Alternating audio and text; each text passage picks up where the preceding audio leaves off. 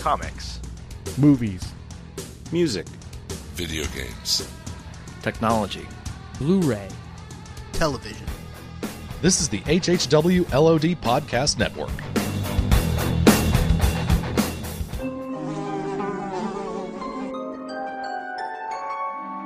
The world we know is gone. No internet, no GPS, no text messages, no podcasts.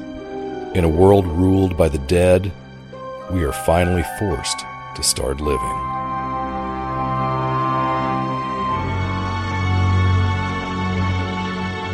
Hey everybody, it's episode 170 of the Walking Dead TV podcast. This is your long-lost host, Russ, finally back now that we're past Fear the Walking Dead, which I hope one day to catch up on.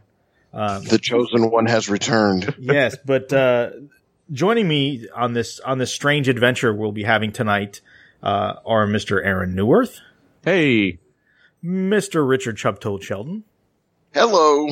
Mr. Jim Dietz. Eeny, meeny, miny, mo. And podcaster extraordinaire, Mr. Daryl Taylor. Hello. This is a great crew.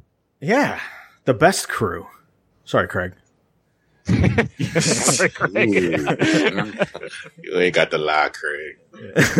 I'm gonna get my French fries. Got a little salty here for a second. No, I'm just messing with him. We love Craig, but Craig, we had a bit of a scheduling mishap, so Craig couldn't be on tonight. But so this is like a cornucopia of crazy topics. So we're gonna talk some Comic-Con because Aaron and Daryl were both at Comic-Con this year. We're going to talk about some video game stuff. We're going to talk about some interview stuff. And then whatever else just happens to come up that is not, Batman versus Superman. So I think I will, at this point, since Daryl and Aaron were at Comic-Con, I will turn it over to them because they will have the most insight for this episode for us to talk about.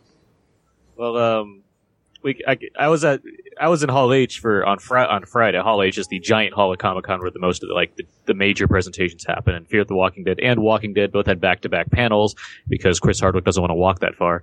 And sure. Daryl, did you happen to make it to the Hall H panels for Walking Dead? No, I was way back in the main floor. I never got over there. Okay. So let me ask you that. I'm going to interrupt. I'm going to interrupt right off the bat. So one of the things I noticed, Aaron, right off was the Lucille. Yes. Oh, awesome. Man, I wish I would have thought of that.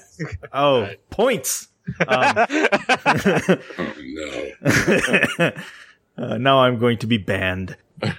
So one of the things I saw you tweeting was like, hey, I just walked right into Hall H. Was it because you waited in line overnight? Was it because you had press access? Was it a combination of the above?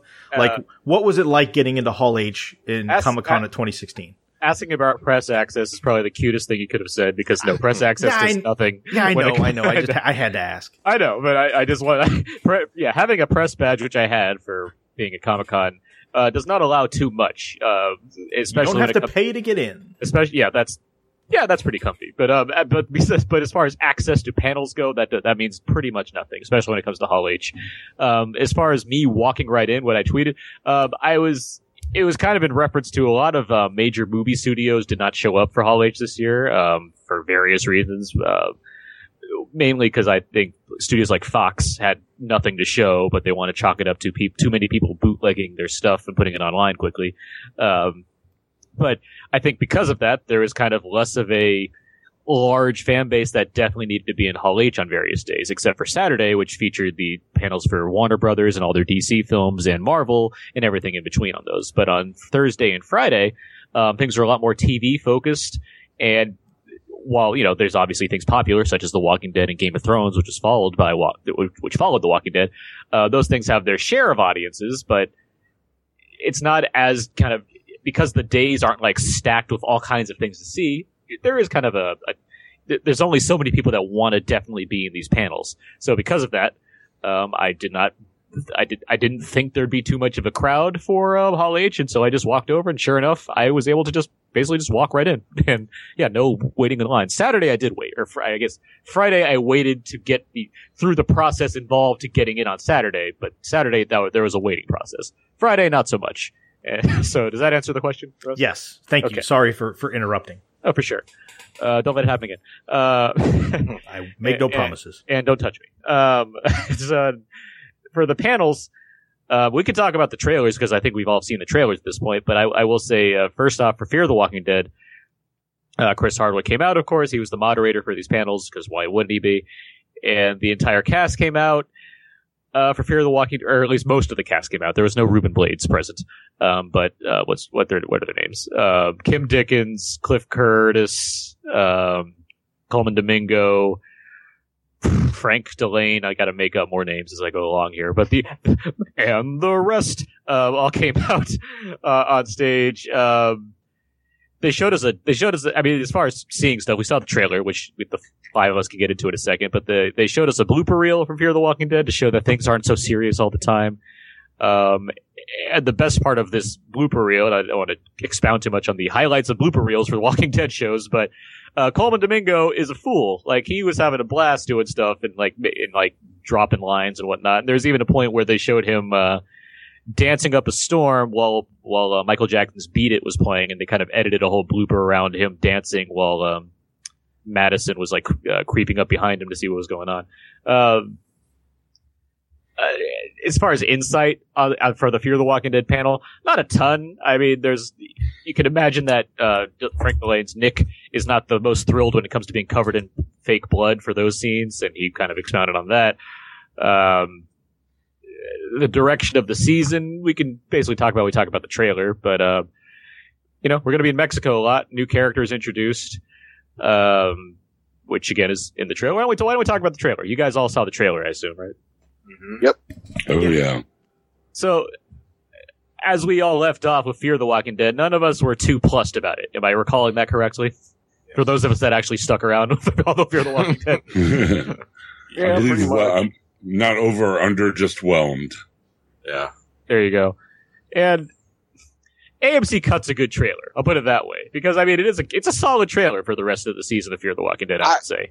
I was impressed with the trailer. I don't know if I got excited for Fear the Walking Dead, but I'm kind of looking forward to it. It looks like it could be interesting.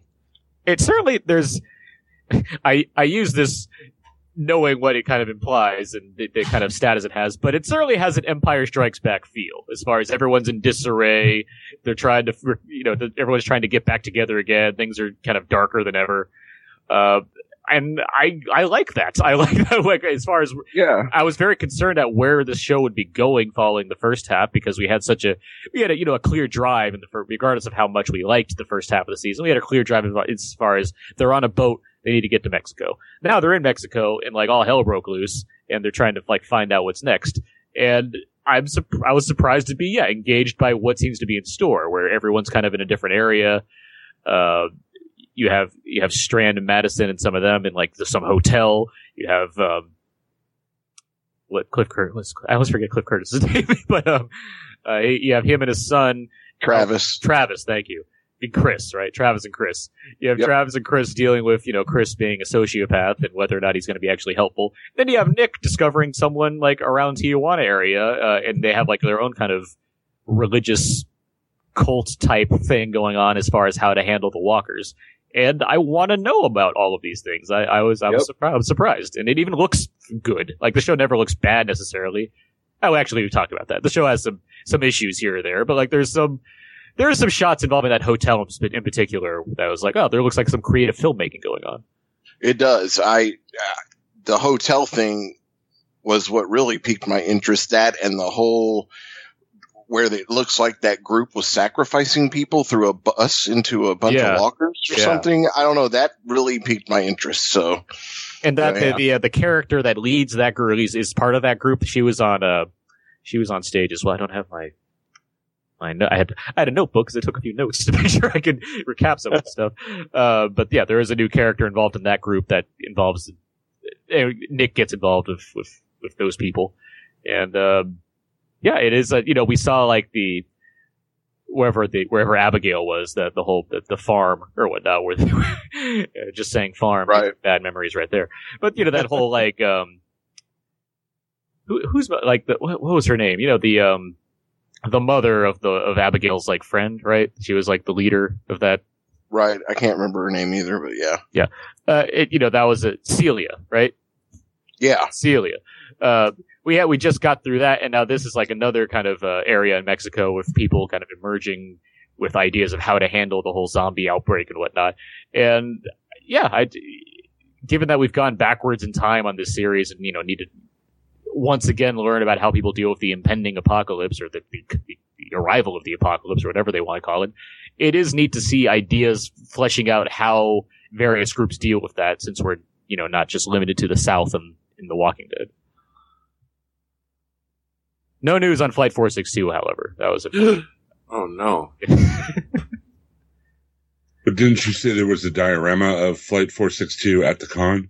Yeah, Daryl, you want to talk about the exhibit hall's Walking Dead presence?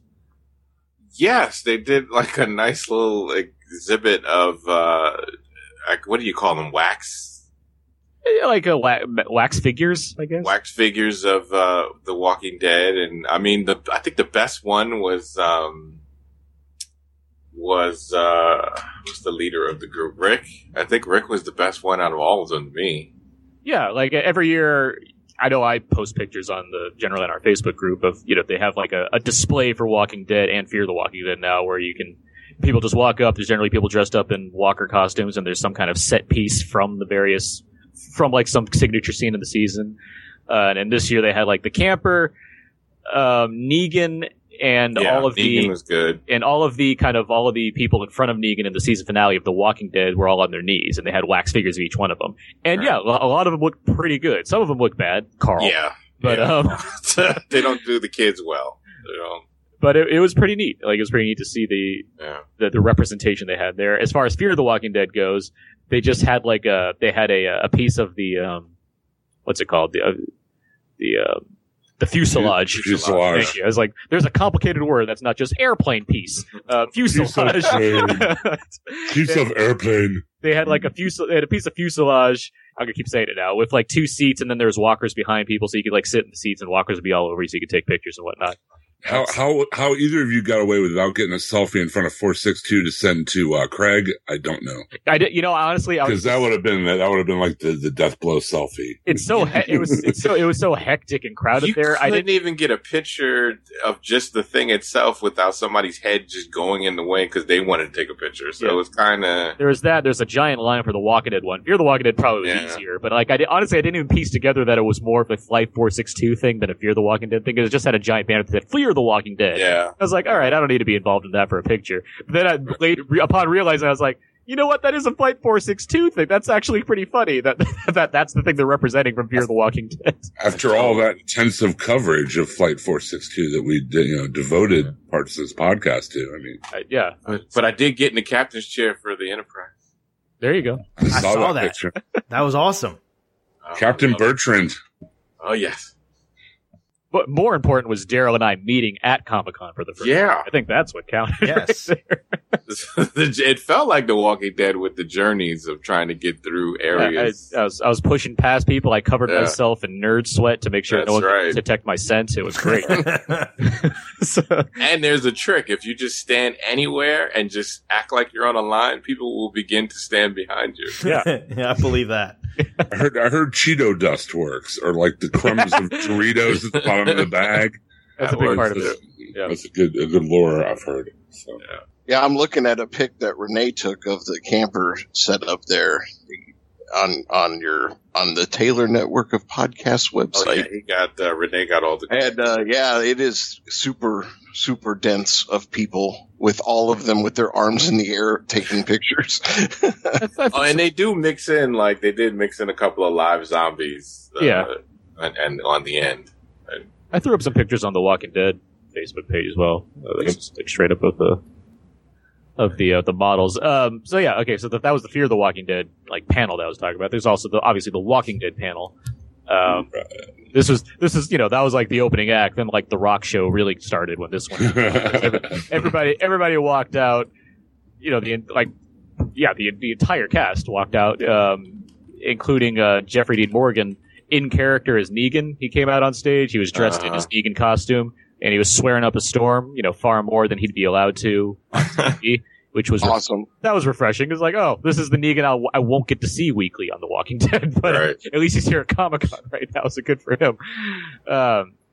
And this panel, I mean, okay, actually, there's one anecdote I have about this panel, because it's like a basic panel of, like, there's a couple things, actually. It's two things. I'll talk about two things that happen at this panel. Most of it's just like, hey, all of the cast members can't really say anything because we're not supposed to know who got to film what or whatnot. And the ones that weren't there, like Lenny James and Melissa McBride, obviously they weren't in front of Negan at the end of last season, but they weren't there, so they can't talk to us about anything either. Okay, so there's two things that happen. One is there was a little kid in line to ask a question, and like not just like a little kid, like 11 years. He was like probably like 7. And he had like adorable little kid voice, like, oh my God, it's Chris Hardwick, and I'm going to talk about The Walking Dead. Like, and he was dressed head to toe as Negan. Oh, So man. little kid, tiny kid, you know, like dressed complete, like his hair slicked back, has the red handkerchief around his neck. The Laurie Grimes Award to Parenting Has the goes black- to. He had the black jacket, he had the pants, and he had a bat. He had a Lucille bat, and it was Oh like my covered. God. In blood. I think I saw that kid walking Oh, the God. floor. Maybe, and I know Hardwick took a selfie with them, but like kid walks up, and like, what was his question? Oh my God, his question too. Are you my dad? Today on Ori. He had some question. It was like, what was it like to film as Negan, and was it hard? Like that kind of thing. It was both adorable and frightening at the same time. It was like, oh my God, this little kid's dressed to the nails as Negan. So that happened. The other thing that happened was Norman Reedus and Andrew Lincoln, they were talking about this kind of prank war that they seem to have on set, and they even showed us a video. Norman Reedus took a video on his iPhone of him confetti? It was a glitter bomb that he put in Andrew Lincoln's car. So when he turned on the car, like it came out through his air blast, like a bunch of glitter and stuff. So they're describing this, and then Andrew Lincoln takes up his hand and he like blows a whole handful of glitter into Norman Reedus' face, and then it all, like, most of it backfires onto him. So like every time the camera kept cutting to them, you just see them like super sparkly the whole time. So it's like, to take them seriously. They're like trying to like answer questions about the show or take Q&A questions, and you just cut to them on camera and they just look like they just got out of some like rave at 3 a.m. So yeah. A lot of disinformation because they can't talk to us about anything, and the basic questions of like, hey, it's great to be doing the show again and whatnot. And Ross Marquand was there along with what's his name, Michael Cudlitz, and they were trading impressions. Ross Marquand was doing. Oh, that's cool. Well, Michael Cudlitz apparently does a mean Stallone impression, so they started doing Stallone and Burgess Meredith, like back and You're forth. a bum, Rocky. You're a bum. So that was fun. Seems like an odd year to have a Comic-Con panel because you can't say anything. Like, it Right, just seems yeah. kind of strange. Well, you want to talk about the trailer? Yeah. Yeah. Russ, I mean, what do you think of the trailer for the Walking Dead? It's about what I expected. In that you got everything of, obviously, I will say this. It's I not was a trailer, it's a reflection.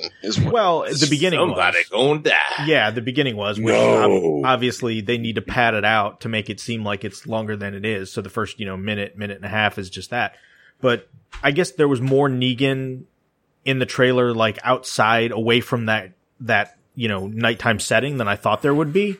I thought the Ezekiel stuff was pretty cool. The fact that there's actually going to do the tiger, so that actually surprised me because I know we'll talk about this separately, but the fact that they had some voluntary layoffs, and there's kind of talk about money being a little tight because the ratings are, while still phenomenal, are kind of It trending. plateaued. Yeah, Why yeah, is Good Times in my head now? yeah. Relay, y'all. Yeah.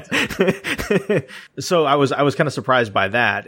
And then the bit at the end, obviously we got Tara and Dr. Dre still running around. So, we had to catch up with them a little bit. So, I thought it was fine. I mean, like I said, we got a lot more new footage than I really thought. I really thought the whole trailer was going to be recapping what we knew with that, with just random dialogue from the series as a whole through the whole thing. So the fact that we actually got to see some new stuff, I thought was really cool. you mentioned Dr. Dre, Corey Hawkins, who was in Dr. Dre in the Straight Outta Compton film. The dude's getting work. He's on Walking Dead. He's the star of that 24 show. Man. He's one of the stars in that Kong Skull Island movie. Like, dude's getting his jobs done right now.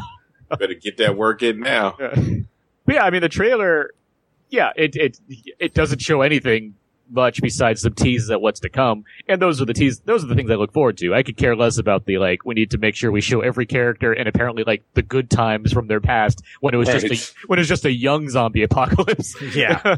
When they're showing this. Yeah. They're showing us when it was fun to be in the zombie apocalypse before it got bad. I can care less about that, which took up a lot of that trailer, and I was more concerned with Carol reacting to being in the kingdom, presumably seeing the first glimpses of Ezekiel, things like that. It's wow, all right, I want to see how they handle this. I know some people were complaining about that tiger. I was all right, there's a tiger, sure, let's see. Yeah, all right, they brought the tiger in, all right. People were complaining about it. There were some people that were not convinced by the tiger because apparently the show about zombies needs to convince you that the tiger looks amazing. For the most part, I thought it did look pretty good. I thought it looked pretty good myself. AMC budgeted, giant tigers. Yeah, I mean, when it comes to TV in general, I tend not to be so harsh on effects unless they're glaringly terrible. Marginally, problematic effect shots on a TV budget don't bother me at all because I'd rather have that than not have it at all. And I mean, you just got to deal with the reality of what it is. It's not a $175 million blockbuster. You just got to reset your expectation. Even then, it's certainly, that's an ambitious thing to have to pull off. Heck yeah. And, I'm happy they're going for it. I'm also wow, all right, looks pretty good.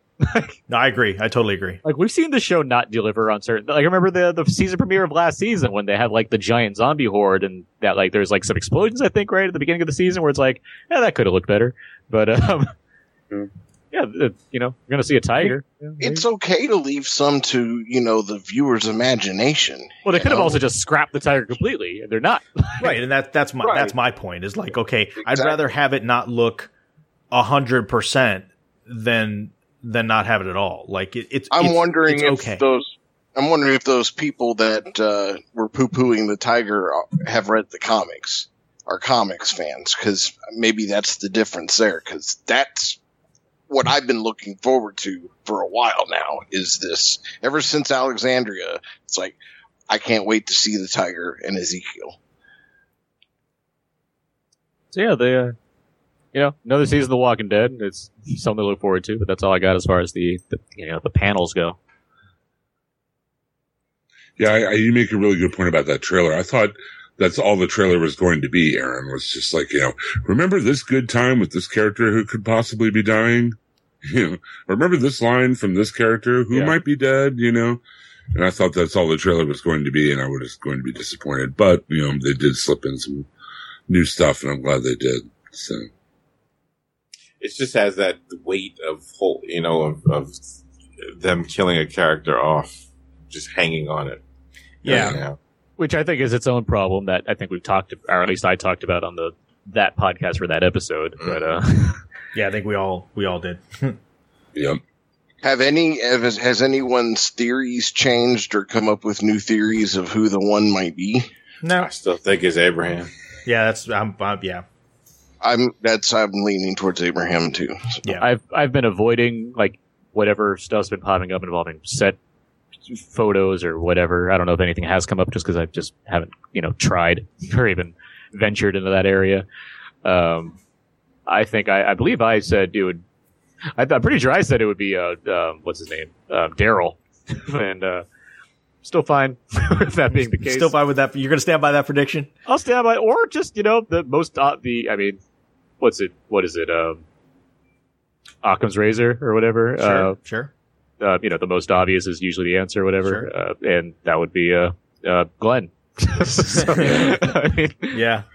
I wonder if there are odds somewhere, Las Vegas odds. Oh, I'm sure there are. Oh yeah. I would love to see what the spread is, because Glenn would be about even money. I think Abraham would be pretty close, probably 2 or 3 to 1. I think then you get Rick and Daryl would probably be maybe 20 or 50 to 1, because I don't think they're going to kill either of those guys off. No. I mean, maybe his motorcycle show's doing that well, and they're like, we don't need him anymore. We can just give him his own TV time. Sure. What if that's true? I guess it could be true. What He's if the very night popular. that episode airs, they're like, by the way, Norman Reedus' Fun Time with Motorcycles has been renewed for 17 more seasons. So don't worry, you'll see plenty of Norman Reedus on AMC. Oh, my. I assume that's what the show's called, by the way. Norman Reedus' Fun Time with Motorcycles. Sure. Close Yeah. enough. Something like that, yeah. Seems legit. Why not? Yeah, I get old by that one. You can quote us.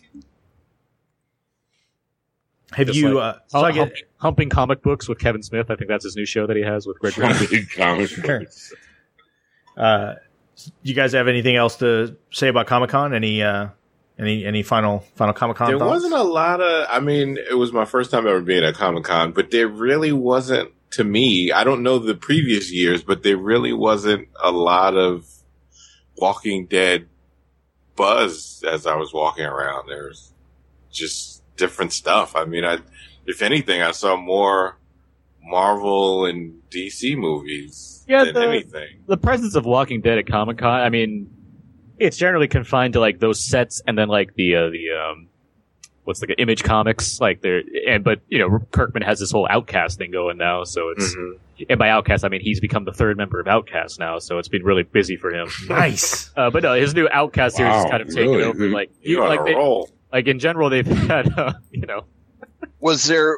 Speaking of Robert Kirkman, was there anything other than the little announcement that we got last week about him? Because he's bringing the Chronicles of Amber to television. A lot of Skybound yeah. talk.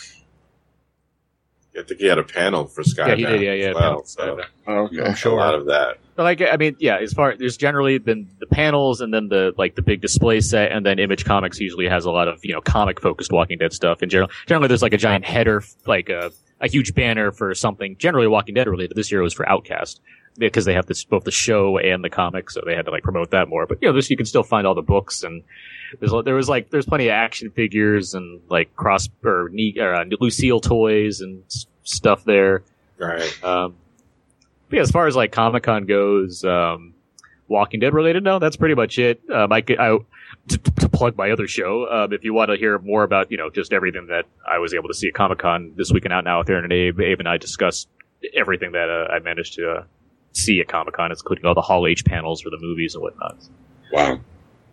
I'm sure that's quite a lot. I usually covered fairly well. I mean, how much you're able to see.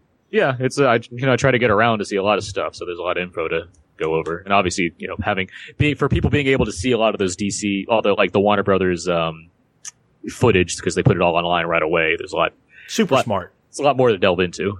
Yeah. But I do have some exclusive Marvel stuff because we did get to see some Marvel things like Guardians of the Galaxy 2. That's a different podcast. Yes. Groot. Several podcasts. Yeah, but they finally gave Yondu his mohawk. Yeah, his fin, right? Yeah, man. Great stuff.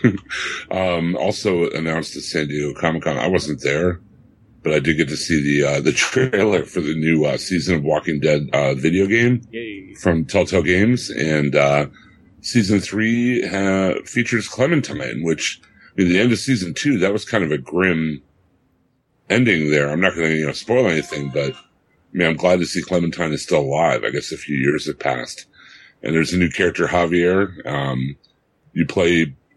You'll switch between Clementine and Javier through the game. Same art style, same episodic nature as the other games, where they sell like a season pass so you can buy it in bits. And that'll be coming out before the end of the year for all the major game platforms. I know we talked about it before it came out, but I think PlayStation had a deal where it was $5 for the Michonne Telltale game, the Walking Dead Michonne. It was like all 3 episodes for like $5 or $6 or something like that. That's a good deal. Yeah, it is a good deal.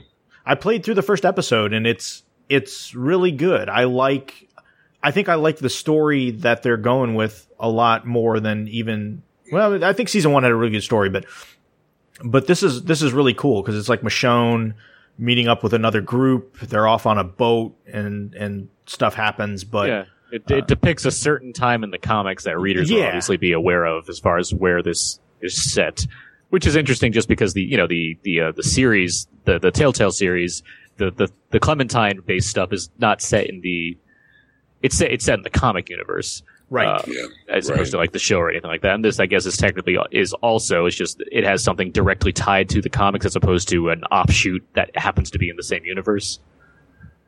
I know the first 2 seasons are amazing, and I imagine this one will be too. Telltale has really been hitting their strides with these adventure games, and I love the art style of these. Yeah, the art style is really cool. I really like it. I've said in the past that the Telltale Walking Dead games, these ones, Michonne I haven't actually finished yet. I finished the first episode, and I have yet to play the other 2, and I will. I should probably get on that at some point.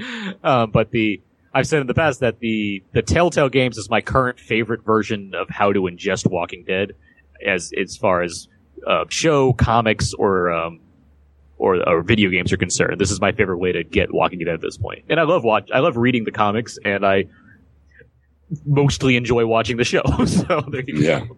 Yeah, it's strong. And one thing that I think Telltale's done, obviously this is a formula that they're comfortable with. They've done it a lot.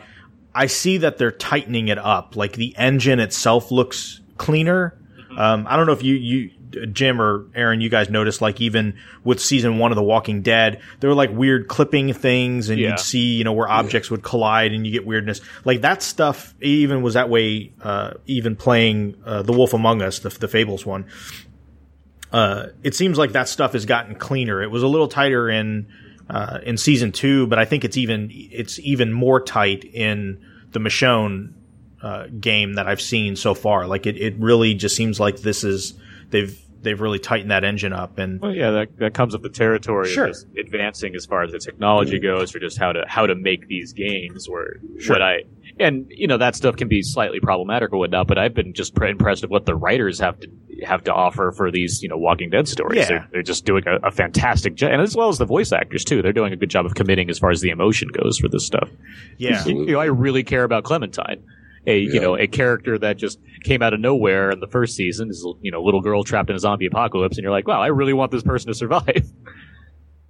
I wonder if what I haven't heard for season 3, and they just announced this for the Batman Telltale game, is they're going to allow multiplayer. It's something they want to incorporate into the engine. It's kind of, I guess, the next evolution of the engine, where it's almost like decision by committee. So I guess the thinking is if you had 3 or 4 people playing locally, or I can't tell, I don't know if it's over the internet or not, but you could basically play, and I guess if there are multiple people making decisions, that could influence the actual decision being made, which I think is kind of neat. I guess if you're playing with 3 people and 2 people chose one and you chose something different, that that would actually influence the outcome. So I haven't heard that being applied to season 3 of The Walking Dead, but like I said, I just within the last couple of days heard that as something they were doing with the Batman Telltale game, which comes out here just in a few weeks. Another one I can't wait for. Yeah, you got looks really solid. Batman now, I'm sold. Don't. Yeah, it's such a good. It's such a good engine for telling a story, and it's not twitchy like the first person shooter or something. There are times you have to make time decisions, in a split second, but it's all in service to the story. And I really think this is a good format. They really have hit their stride. They've come a long way since their Game of Thrones game. That first season was kind of rough, and but now, they're like you were saying, they really have hit their stride with this kind of the structure, and it's cool to see the adventure, kind of old school adventure game in a weird way make a comeback. Yeah, so good on them, Telltale Games. So other news, who wanted to talk about Laurie Holden? Oh, okay. Well, what was it, like last month or so? There was a little thing that went up in an interview she did talking about her character, saying that she wasn't originally supposed to die in season 3. She said she had an 8-year deal. She was supposed to be there till the end. She says, I was supposed to end up with Rick. I was supposed to save Woodbury on a horse, and I was buying a house in Atlanta. And she was talking about how she got the call while shooting that from the showrunner, who isn't a part of the show anymore. She basically blamed it on Frank Darabont, saying that he couldn't write the episode, that he was killing off her character. So that was basically what she said. It was basically one of those. I don't know if it was sour grapes or not. I guess it was a little bit of that. If I had to get, because we're talking about Laurie Holden, who played Andrea. Yeah. Is I think we've gone over this in the show before, but her character is more prominent in the comics than she has been in the show, essentially, and more, likable compared to, and still alive in the comics. Yeah. compared to, what the show presented, where, I recall it's not being quite fond of Andrea and the way the show took her. Not on the fault of Holden, but just as far as how the character was essentially Right. It's seems to be more of a dig on Darabont, as she praised the showrunner now. Well, So that whole season 1 through 3 thing, that it was problematic for they're in and out on showrunners and what have you. Where the show, for better or worse, now has Scott Gimple running what seems to be a fairly tight ship as far as the way things are going, regardless of how much we appreciate each episode and each season. But if I had to get what I was saying, if I had to guess, I think people really didn't like Andrea, and maybe the show just wanted to get rid of her. They didn't if she's not a popular character. I don't know if they really wanted to keep her around. That said, we have people like Father Gabriel, who's kind of turned a corner at this point. And I'm kind of more rooting for Father Gabriel than I was, and it's not like he's been around that long. Yeah, you know what I find the most questionable about all of that? It is the fact that she's on the show called The Walking Dead. She knows that they kill more people than cancer, and yet she was looking to buy a house in Atlanta. Yeah. Well, if she has an 8-year contract, I mean, Yeah, but I don't know the ins and outs, so it's hard to say. I don't think every decision, for someone to be killed off a show is personal. And I think maybe some people take it as personal because maybe she thought she could, ride that train a little longer, but. Well, it's an ensemble, so you kind of have the option to when you especially have an ensemble. especially. Yeah, I mean, this it's The Walking Dead. If it was the Brady Bunch, that would be different. Now, the only people that would not, the only ones who could probably be kind of confident that the character wouldn't be killed off is probably going to be Rick, if anybody. Probably Rick and Carl. You could probably Carl, yeah. Rick and Carl. I would say Rick, Carl, and Daryl, but that's just me. But I would say that, but you never know if he gets a contract thing. Well, true, yeah. If he wants to be there, I don't see him leaving. But it was a funny thing for her to come out with this interview out of nowhere. It was just no context to it. It just and some time has passed too. It's not like this happened 6 months after. This has been. Well, I assume she has to be a part of some new show or something for her to just start talking about stuff. Well, there was no mention in the piece about a new show. It just was talking about, unless they just asked her only about the Walking Dead stuff, and that's all they posted. That was pretty much what is it. Laurie Holden up to? I can't find anything. Chicago. And that made me also think that might be a thing to encourage her to talk There's about. not a whole lot going on. One-off episodes here and there of major crimes, Chicago fire. I see. The interview was from Walker Stalker Con in New Jersey, which is automatically a con I want to be a part of. Walker Stalker Con. Sure. So yeah, she joins the Vatos and people that were on The Walking Dead and like to talk about it at Comic-Con or at various cons. And also they had the other character that was killed off as well. What's his name? T-Dog? No, not T-Dog. He saved a bunch of kids in the North. What? T-Dog was a hero. Always a hero. What are we talking about? He cooked good barbecue too. Anyway, no, the guy with the camper. What's his name? Dale. Dale. Yeah, Dale and her were on Jeffrey DeMunn. on the same panel. Yeah, Oh, that makes sense. yeah. Dale He's been and working though. He's been in Billions. Oh, okay. Yes, he has. Yeah, Jeffrey DeMunn. Yeah. He said, "Yeah, I got a house and I can still pay for it." But what's that? What you doing? Well, and he's not going to talk bad about Darabont, I wouldn't imagine, because he's like his good luck charm. yeah. I mean, Darabont does something. Except with The Walking Dead, because that didn't work out at all. Yeah, that didn't work. Not so much. Was he in Mob City? Was he in that show or whatever? Man, I'd be shocked if he was. No, I don't think he was because I watched that. Well, some of it anyway. I had all 3 episodes on my DVR for about 2 years, and then my DVR erased, and I wasn't too upset about not watching it. But that's the extent I have for that one. So now you survived. He was. Yeah, I see. Yeah, he was. He was on all 6 episodes. He was. Wow. So TV and DeMunn, or TV, Darabont, and DeMunn don't go well. I guess that's the takeaway. Yeah. But it looks like Is the Miss TV show being produced by The only I had the other news I wanted to just touch on since we're talking about like sour grapes and stuff like that, is did you guys see any of that stuff about AMC offering voluntary layoffs to kind of cut down the workforce? No. So yeah, this broke, I guess, a few weeks ago. It was, I guess, there's no involuntary layoffs, meaning they're not just starting to cut staff, but they want to trim about 6% of the workforce, and they're offering voluntary layoffs right now to AMC employees. And apparently, it's a fairly big package that they're offering for people that have been there for like 10 or so years. Their stock price has been a little down because I guess the ratings for Better Call Saul season 2 were down. The ratings for Walking Dead and Fear they're like Aaron was saying, they're kind of plateaued. So things are kind of on I hate to say a downward trend, because I personally think that the season 7 premiere ratings are probably going to be bonkers. They will, because they have such an in for how to make people watch, because you have to find out who died on The Walking Dead. But yeah, I'm very curious what the first few episodes of Walking Dead will be like as far as the ratings go. But what's the deal? Like, they can't they can't raise the commercial? I guess. I mean, I guess when your ratings are plateauing and on a downward climb, I mean, I guess it gives you less bargaining power, with advertisers.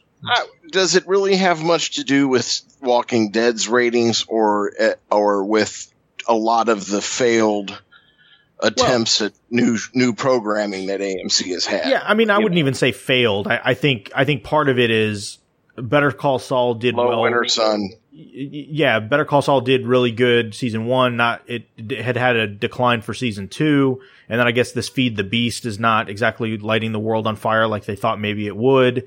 No one's feeding that beast. Nobody's feeding that beast, right? Nope. I guess Enter the Badlands, I guess, was kind of the opposite. Like, it exceeded their expectations.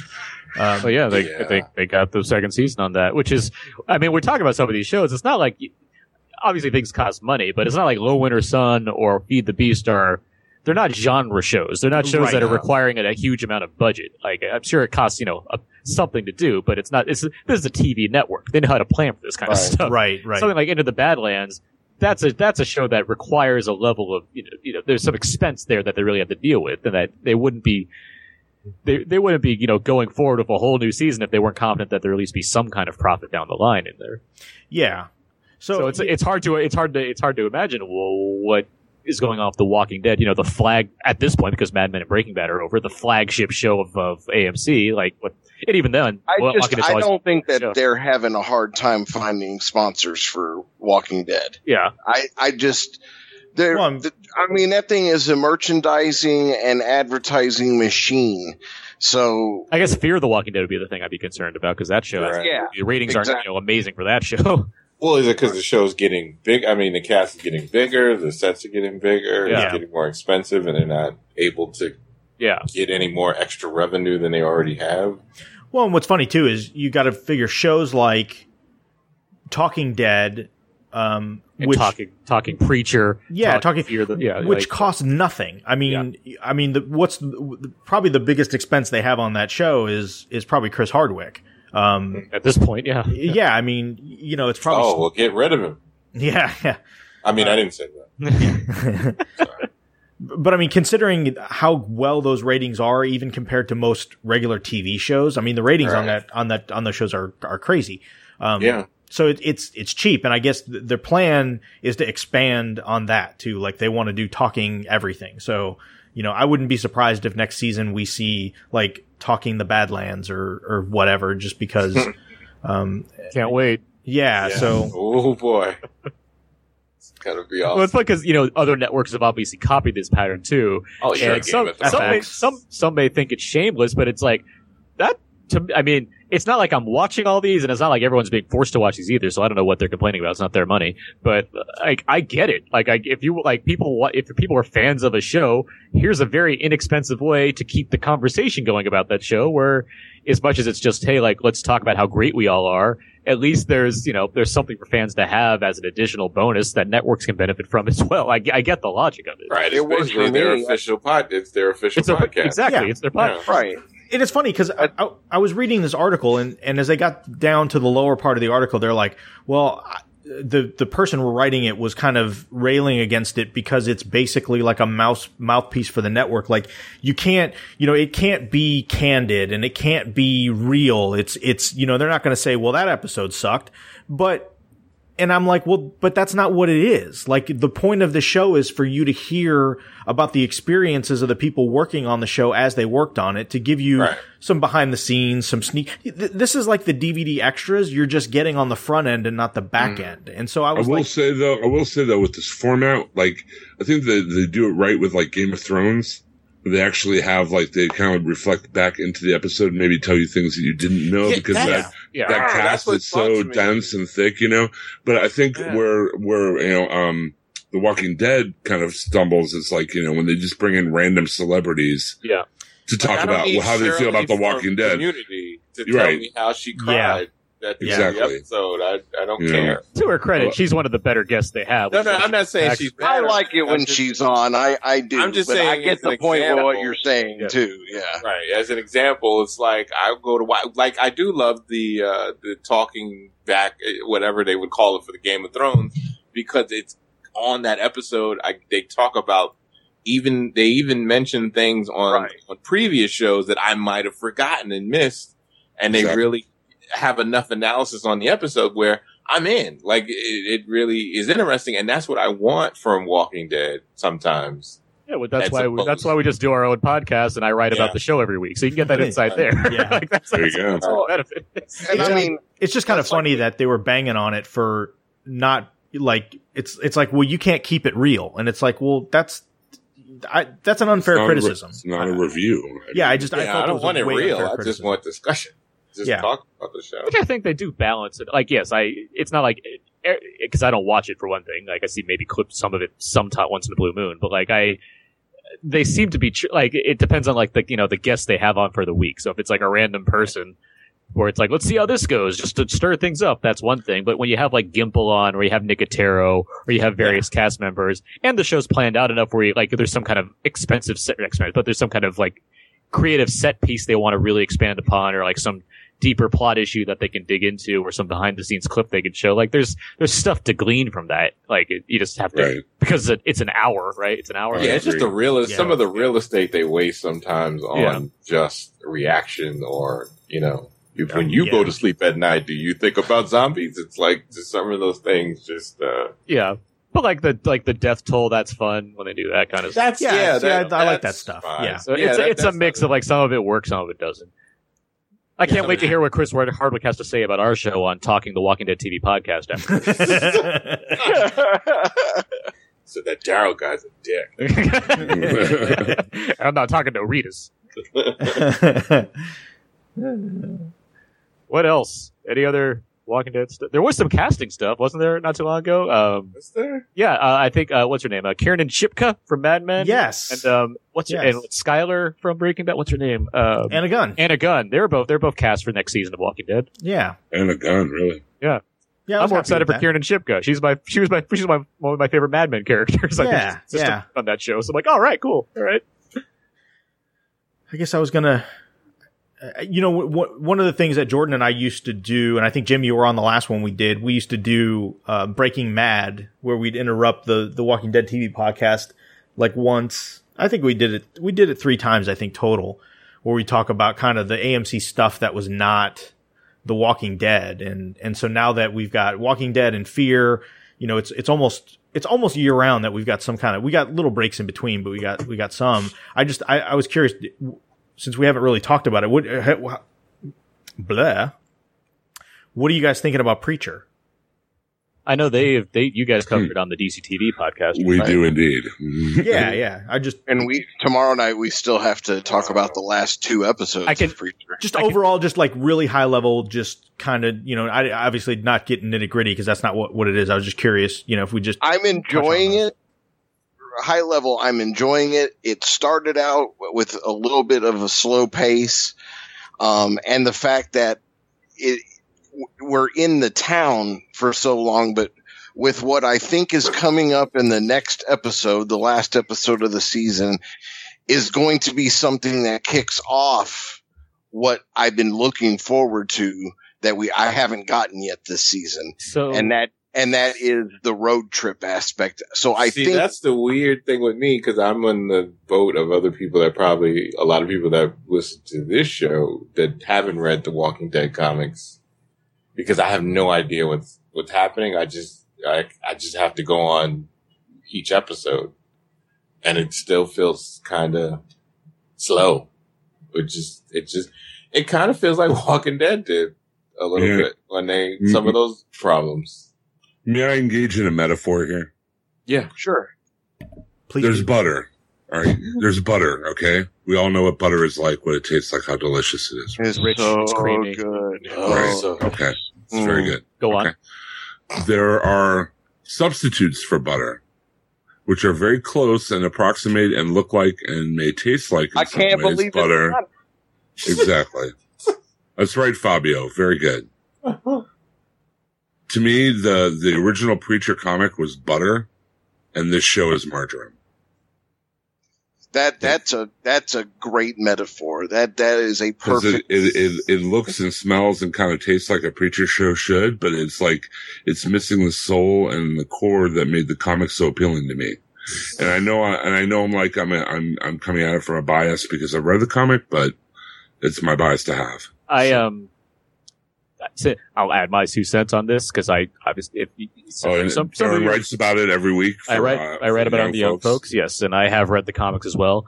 I think I'm the most positive amongst us here on Preacher. I'm not saying it's perfect, but I am very high on it as far as what it's delivering. I think it started off in a way of like throwing everything at the wall and seeing what sticks. And sometimes that can be terrible, but I think for this show, because the things that they're throwing at the wall are so ridiculous, it works better than it could. And I think around episode 6, it really kind of centered its focus and really started taking off as far as giving us a great arc to follow. My favorite episode so far. Now, I will add a couple things. I was at Comic-Con for the Preacher panel as well. I got to go into Hall H for that panel, and what was cool about it was that they did a live read of the previous episode, this week's past episode, episode 9, the penultimate episode of the season, where showrunner Seth Rogen and Evan Goldberg were there reading like the stage directions, and they had Dominic Cooper, Ruth Negga, and Joseph Gilgun reading their parts, as well as some of the other cast members, and they had special guests actually, because not everyone was there. So they had Daniel Pennebaker from The Flash, cool. Kevin Smith, and Jason Mantzoukas, who you guys might know from other podcasts and shows like The League and whatnot. They all filled in for various roles, and so that whole thing was awesome, just to hear a script read like live in front of you. And if you know how that episode goes, the very end of that episode is quite visual, so they didn't do a live read of that. They just did let's just show the clip of what happens at the end of the episode. So that was awesome. It was like we like heard and, just through dialogue what was going on. Then we got to actually see what was going on in the episode. So it was a cool mix of things. And that was followed by a preview it was a kind of a preview for the second half of the season as a whole. But I will say to Chubtoad, you are certainly correct in your assumptions of where things are headed.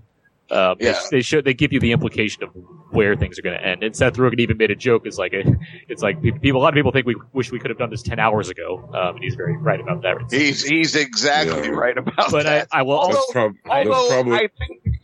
Oh, go ahead, Jim. That's cool. I mean, I'll probably like the show better once it gets on the road. Absolutely. I will also add that Garth Ennis, Garth Garth Ennis. He was at Comic-Con. He was there on the panel with them. Nice. And while obviously, you're not one to want to badmouth, you don't want to bite the hand that feeds. It seemed like he was very genuine about how positive he is on the direction the series has gone. He had conversations with Rogen and Goldberg and with others about how, what to properly do with Preacher in order to make it work as a TV series. And he was the one that kind of spearheaded the idea of changing things, because he didn't think it would work to do like a straight up adaptation of the comic books. That doesn't necessarily mean it's absolutely the way to have gone with it, but when you have an author that's responsible for this work that is, as opposed to someone like Alan Moore who just says no to everything, when you have someone like Kirkman or Ennis that are, completely behind it, it does give me some it does make me happier to know that I'm not liking something in spite of somebody else. Like everyone seems to be on board with this kind of adaptation and what that entails. That's cool. And I have nothing against a non-literal adaptation, obviously, or I have been watching The Walking Dead this long. Uh-huh. I just, there's just some parts of it I'm just not are just, some of the moving parts just are not clicking for me yet. For sure. I can understand that as well. As I said, I've read the comics. I am familiar with things that could be a different way, and it's interesting to see what choices they make to not just move things around, but to change aspects of certain characters. But for taking away because I say this in the writing a lot. I try not to focus too hard on what the comics does versus what the show does. And Jim, I know you're not doing that as well. I think you just right. Obviously you have a certain thought of how things could be versus what you're getting. But as taking the show in itself on its own, I'm mostly very happy with what they're doing with it. And I certainly like how it's progressed as the season has gone on, as the characters have kind of gotten more used to the shoes they're wearing to play certain people and whatnot. And I get it. And the thing is they couldn't really do a straight adaptation anyway, because, I mean, you're talking about a comic that was written over 20 years ago. So there's a lot of differences in today's society. So adapting it there, it's obviously going to be different. But what I think that they've done, and us comic readers will appreciate it down the road more than we are right now, is there's little pieces of information that they have put all throughout these first 10 episodes that we learn later in the comic, and we learn on the road, and we learn through stories that are being told on the road and things like that, that having all this information already, I think will help with the stories going forward. And I think we're going to appreciate it more as the comic readers once we get that. Well, it has potential, but it's just, there's certain motivations of certain characters that are just not, they feel like they're not there yet.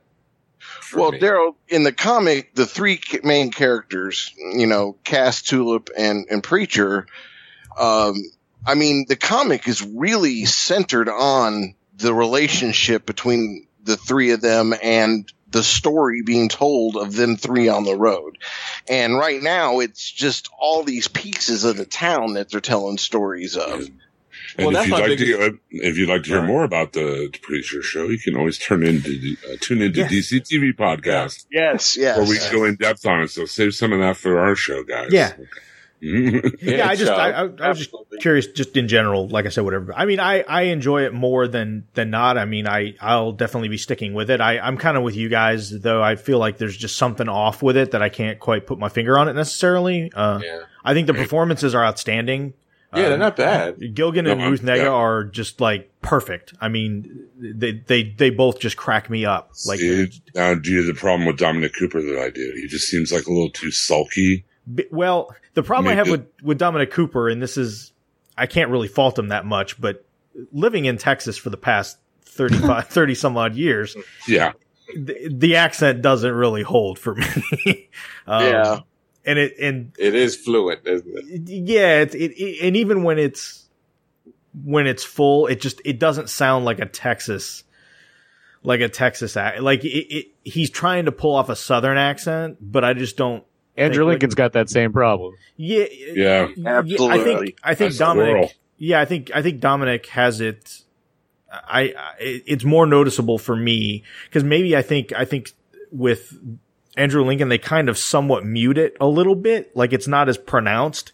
And I think because it's Texas, they're trying to get Dominic Cooper to kind of really lay it on. I think Ruth Negga sounds really good. Like I think her accent comes across pretty well. I mean, obviously it's kind of exaggerated, but but living in different parts of rural and not so rural Texas over the last 30 years, there are people that sound that exaggerated in certain she's parts. Just so cute. Yes, she is. Yeah. But yeah, I mean, the whole Dominic Cooper thing, I just let it go. Like, it's just like, yes, he's never going to sound like a guy from Texas. It's just not going to come out that way. And you know what? I'm past it. There's certain, I agree with Jim. There's a moodiness to his character, but I think there's a lot. I think I even talked to you, Jim, about this when we recorded another podcast, for my show. But I feel like the second season of Preacher has like the setup to be like a really good season of television. Yeah. And while I think I do like the show more than you guys do in its current incarnation, I am very much looking forward to where things are headed based off what I gather could happen based off the comic. Agreed. the other show that I'm really looking forward to, and I know it's a ratings dumper, and I'm really shocked that they renewed it. But I really love *Halt and Catch Fire*, and I know it's getting ready to come back. I think in early August, yeah, like within the next 2 or 3 weeks. And having just watched *Stranger Things* on Netflix, I growing up, as an '80s kid, like most of us here have, anything like '80s nostalgia really just kind of hits my hot button. So I love *Halt and Catch Fire* so much, and I'm really glad that AMC is willing to give it another season, even though, like I said, the ratings are pretty abysmal. Are they?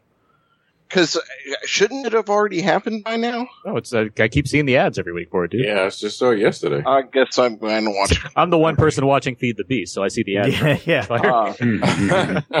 Yeah. I don't even like this show, by the way, Feed the Beast. Like, it's just like, well. Does anybody really talk about that show?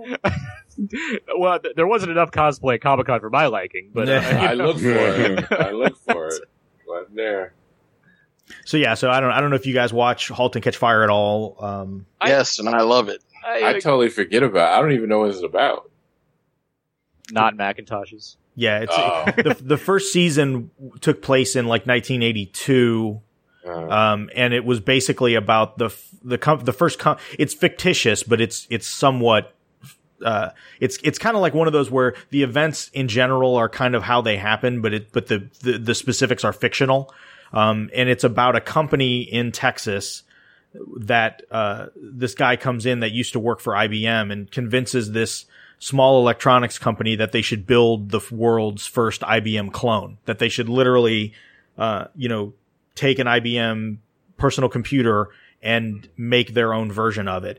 And while it sounds kind of boring and mundane, it's really interesting because the personalities involved it's one of those shows like, what they're doing isn't as quite as interesting as the people that are doing it. And so. Well, they don't sell it well enough. They don't. I don't know what I should know what it's about as soon as I see the promo. And then when I don't, that's a problem. And Scoot McNairy's in it, and he was the guy that was the victim of in Batman vs Superman that was in the wheelchair. That I don't want to spoil it in case anybody's worried. He's the main character. He's the main character. Yeah. And Lee Pace. And the guy, he played the angriest elf from the Hobbit movies. Yeah, the angriest elf, and Daryl's favorite Marvel villain, Ronan the Accuser. There you go. Just made me I sad. assume that's a joke, right? Like, you just made me sad. I assume that's a joke, right? Yes, it's very much so. Because Ronan is not a very good dancer. Yes, no, not as good as Star-Lord. But yeah, the cast is really good. But again, it's very set in the 80s period, so it's just kind of funny, hearing about, the second season follows as things progress and the crew kind of breaks up and they start basically their own BBS, their own bulletin board system where people dial in. Is this on Netflix or no? I believe the first 2 seasons are on Netflix. Yeah, they are. Yeah, and they're short. I think the first season was. They're like 13 episodes. Are they 13 each? Okay, yeah, they're 13 each. It's just really cool. I mean, again. See, you described it better than they did the guys they paid to advertise the whole show. Yeah. I wasn't huge on it. I kind of gave up, but I do like that cast quite a bit. Like I said, season 2 took a really weird turn with the characters and the story, and they kind of pushed forward a couple years. And season 3 is going to be even more of a change. The setting has changed. They're leaving Texas, and they're jumping ahead a little bit more. So it's really interesting. I thought season 2 was better than season 1, personally, and I really like season 1 a lot. So anyway, I recommend it to anybody that hasn't seen it. And again, I think it's one of those things from AMC that they easily could have canned. Maybe they get good revenue off of selling it overseas, maybe between Netflix and foreign markets and things like that. It makes just enough money to keep it going. Because other than the setting and stuff, it's not like the show's very expensive. They're not blowing stuff up, and they're not, the set pieces are relatively, few, a couple different office spaces and a house. But yeah, I really like it. So, what is AMC going to do with the shifts of Walking Dead? It's 10 episodes, by the way, the different seasons. Yeah. Oh, that's weird. Like, what will they? I mean, Fear the Walking Dead can't go on forever. I mean, eventually. Well, that's a whole. I've talked about this on the show before, where I think Fear the Walking Dead's I think that's created the issue that The Walking Dead's in as far as the plateau ratings, because the show Fear the Walking Dead clearly not, better than The Walking Dead, regardless of how good you think that show is, and it's also not doing great with the ratings. But I think the other issue is that creates a lot of Walking Dead in a year. And I think part of the appeal of The Walking Dead is that you only get it for a certain amount of time, and then you have to wait for more of it. Yeah. Fear the Walking Dead takes away having, a lot of Walking Dead content, and so people basically get tired of seeing Walking Dead, I think. And I think it makes the show proper suffer because of an inferior show. And so that, I think that the mix of like a Fear the Walking Dead show that's not, amazing, mixed with a Walking Dead show that's giving us a lot of what we, basically see already, isn't allowing for, it's not making things amazing. It's making the ratings kind of struggle, I think, because of how much Walking Dead audiences are getting in a given year and how much they really care about seeing zombies on a weekly basis this way. And it's, 7 seasons in The Walking Dead at this point, so it's like... Yeah, I know. Well, yeah. I could talk about Feed the Beast, but I don't really want to. As far as other AMC shows go. Yeah. David Schwimmer sulks a lot, just like he did as Ross, but now it's a drama, and Jim Sturgis does a lot of hands acting. Yes, So he does. There's a lot of like him, because they play like a chef and a wine guy, and they open a restaurant. And like Jim Sturgis' character just got out of jail, and he's very animated. So it's a lot. You can't see me doing this, but it's a lot of, hey, I thought we had to do this over here, and I have my accent from Brooklyn. This isn't a Brooklyn accent. This is just the best I can do. Hey, what's going on? And he's like moving his hands around all sporadically. So that's the I saw an episode of that at the hotel.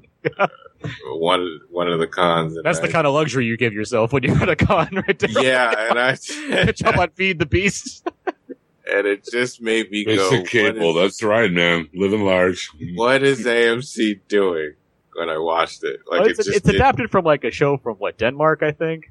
Yeah. so It's like, a foreign show that. I see like the kind of the bulletin points it hits as far as an AMC drama goes. It has like a offbeat cast, an offbeat tone, some various like plot complications. Like I get the show they're trying to like have here. It's not very good. oh well. It's quirky because it's like, hey, there's mobsters and chefs and stuff. That's fun. And Ross. And Ross. Rachel. Without Rachel. What's he gonna do? I don't know. And no And Joey on to that talk note, to. No Joey. Come And on that note, Is there a monkey? Is there a little Do we monkey? have any other Walking Dead news? The Blu-ray's coming out.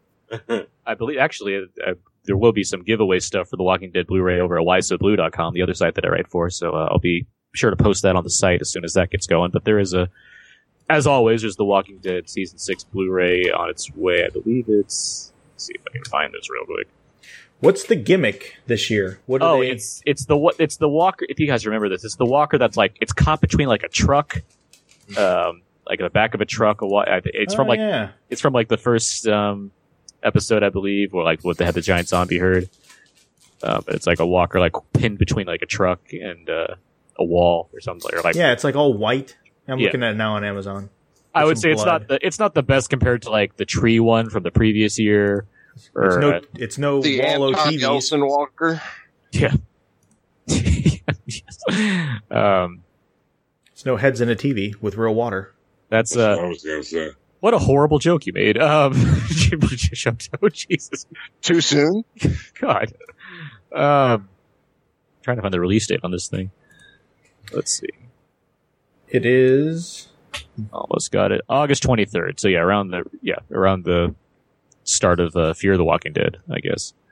But it's got the standard stuff, features as well as some commentaries, behind the scenes stuff. It's a little pricey. Amazon wants $149 for that limited edition at this point. Oh, wow. That's What a little was last season? How much was it last season? I never know the prices of these things. I don't know. I I know even the one I get them with, for like, free and review them, so I don't care. Nice. Even the one with the heads, like I think I saw it somewhat after, like on a discount somewhere for like $49 or $59 or something like that. I almost Walking picked it Dead up. gives good head. I don't know what to say. Oh. Oh, hey. okay. All right, let's wrap On that it up. note, And on that note, after classing it up really great. yes. Anybody else have anything to contribute? So we will be back. I guess at this point, we probably won't be back until Fear comes back. Unless we finally do the All Out War Part 2 episode. Oh man, yeah, we need to do that. So Fear the Walking Dead comes back, what, 2 weeks? Oh, I hope more than that. So easy. I think it's near the end of August. I think it's towards the end of August. Okay. Yeah, I'm not ready for it yet. August 23rd. August 23rd. All right, No. Oh, it's around then. I will commit that we will do All Out War Part 2 before we come back for Fear the Walking Dead. August 21st. The Sunday the 21st. The 23rd is when the Blu-ray comes out. Cool. All right. So within 2 weeks, as you hear this, we will have another episode prior to Fear to finally wrap up All Out War, because that was fun and we did it a long time ago, and we need to put it to bed, especially with Negan coming up. Absolutely. So we'll do that. Got it. And if there's nothing else, thanks everybody for listening. And Aaron, people can find you at the Code of Zeke, correct? Yeah, you can find me at the Code of Zeke. I write a lot of stuff for a lot of different sites at this point, but the Code of Zeke, I do generally a weekly recap that has all the links to the stuff that I do, so it's easiest to find me there. You can find me on my other podcast, Out Now with Aaron and Abe, where my friend Abe and I discuss new movies weekly, and I'm on Twitter at Aaron's PS4. And of course, the rest of us knuckleheads you can find on the HHWLOD podcast network right here at hhwlod.com, where we do all kinds of shows on the Marvel stuff, the DC stuff, the general stuff. Half Hour Wasted has been doing shows again. Yay. Yeah. And of course, Daryl, everybody can find you at the Taylor Network of podcast.com. Yes. And we got some Batman stuff coming up. Man. Yes. Yeah. Now that we're all conned out, everybody's back home. We'll be firing up the Bat computer again. So that'll be fun. So thanks everybody for listening. Again, this is Walking Dead TV podcast episode 170. And we will be back for 171, where we will finish out All Out War before we start Fear the Walking Dead with episode 172. So thanks everybody, and we will catch you next time. And, until there's no more room in hell and the dead walk the earth, remember, I have nothing. I was. Are you ready? Until there's no more room in Hall H. Dead room the earth, remember. Deodorant. It's your friend, not your foe. Con sweat will keep the zombies away. Them funk bombs are real. Good night. Good night. Man. So in that teaser for next